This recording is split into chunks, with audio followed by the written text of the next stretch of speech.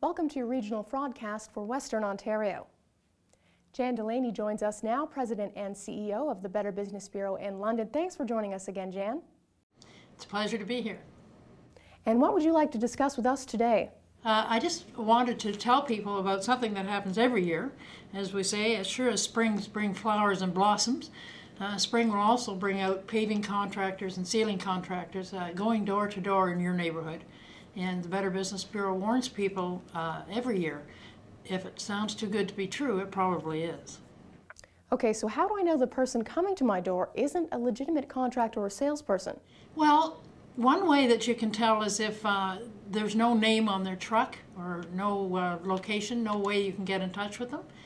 The other thing is if you do decide to get an estimate from them, the estimate probably won't have any information on it where you'll be able to be in touch with them should the job not be very good. Okay, I can imagine that there would be many variations of this, obviously, and it would be very hard for a consumer to know if that contractor is legitimate or not. So who should people go to find out more about these people coming to their door? Well, you can call the Better Business Bureau to see if they're listed with us.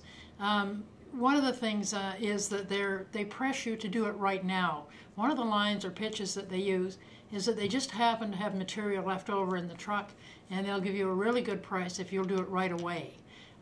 They don't really leave an invoice or an estimate in the proper sense with you. They just say, oh, it's going to be $500 or it's going to be, I've heard as high as $15,000 to get some paving done. But we have to do it right now. We can't wait until tomorrow to get the contract. So that would be sort of a sign that, that everything is not as it should be. Any job that you're going to get done, paving included or sealing, you should get more than one estimate for the work, and then you should check the company out for reliability references. Well, thanks for speaking with us, Jan, and we look forward to talking to you next week. Thanks. Make sure you join us next week for another regional broadcast, or subscribe to our podcast for regular updates. Broadcast is brought to you by Capital One.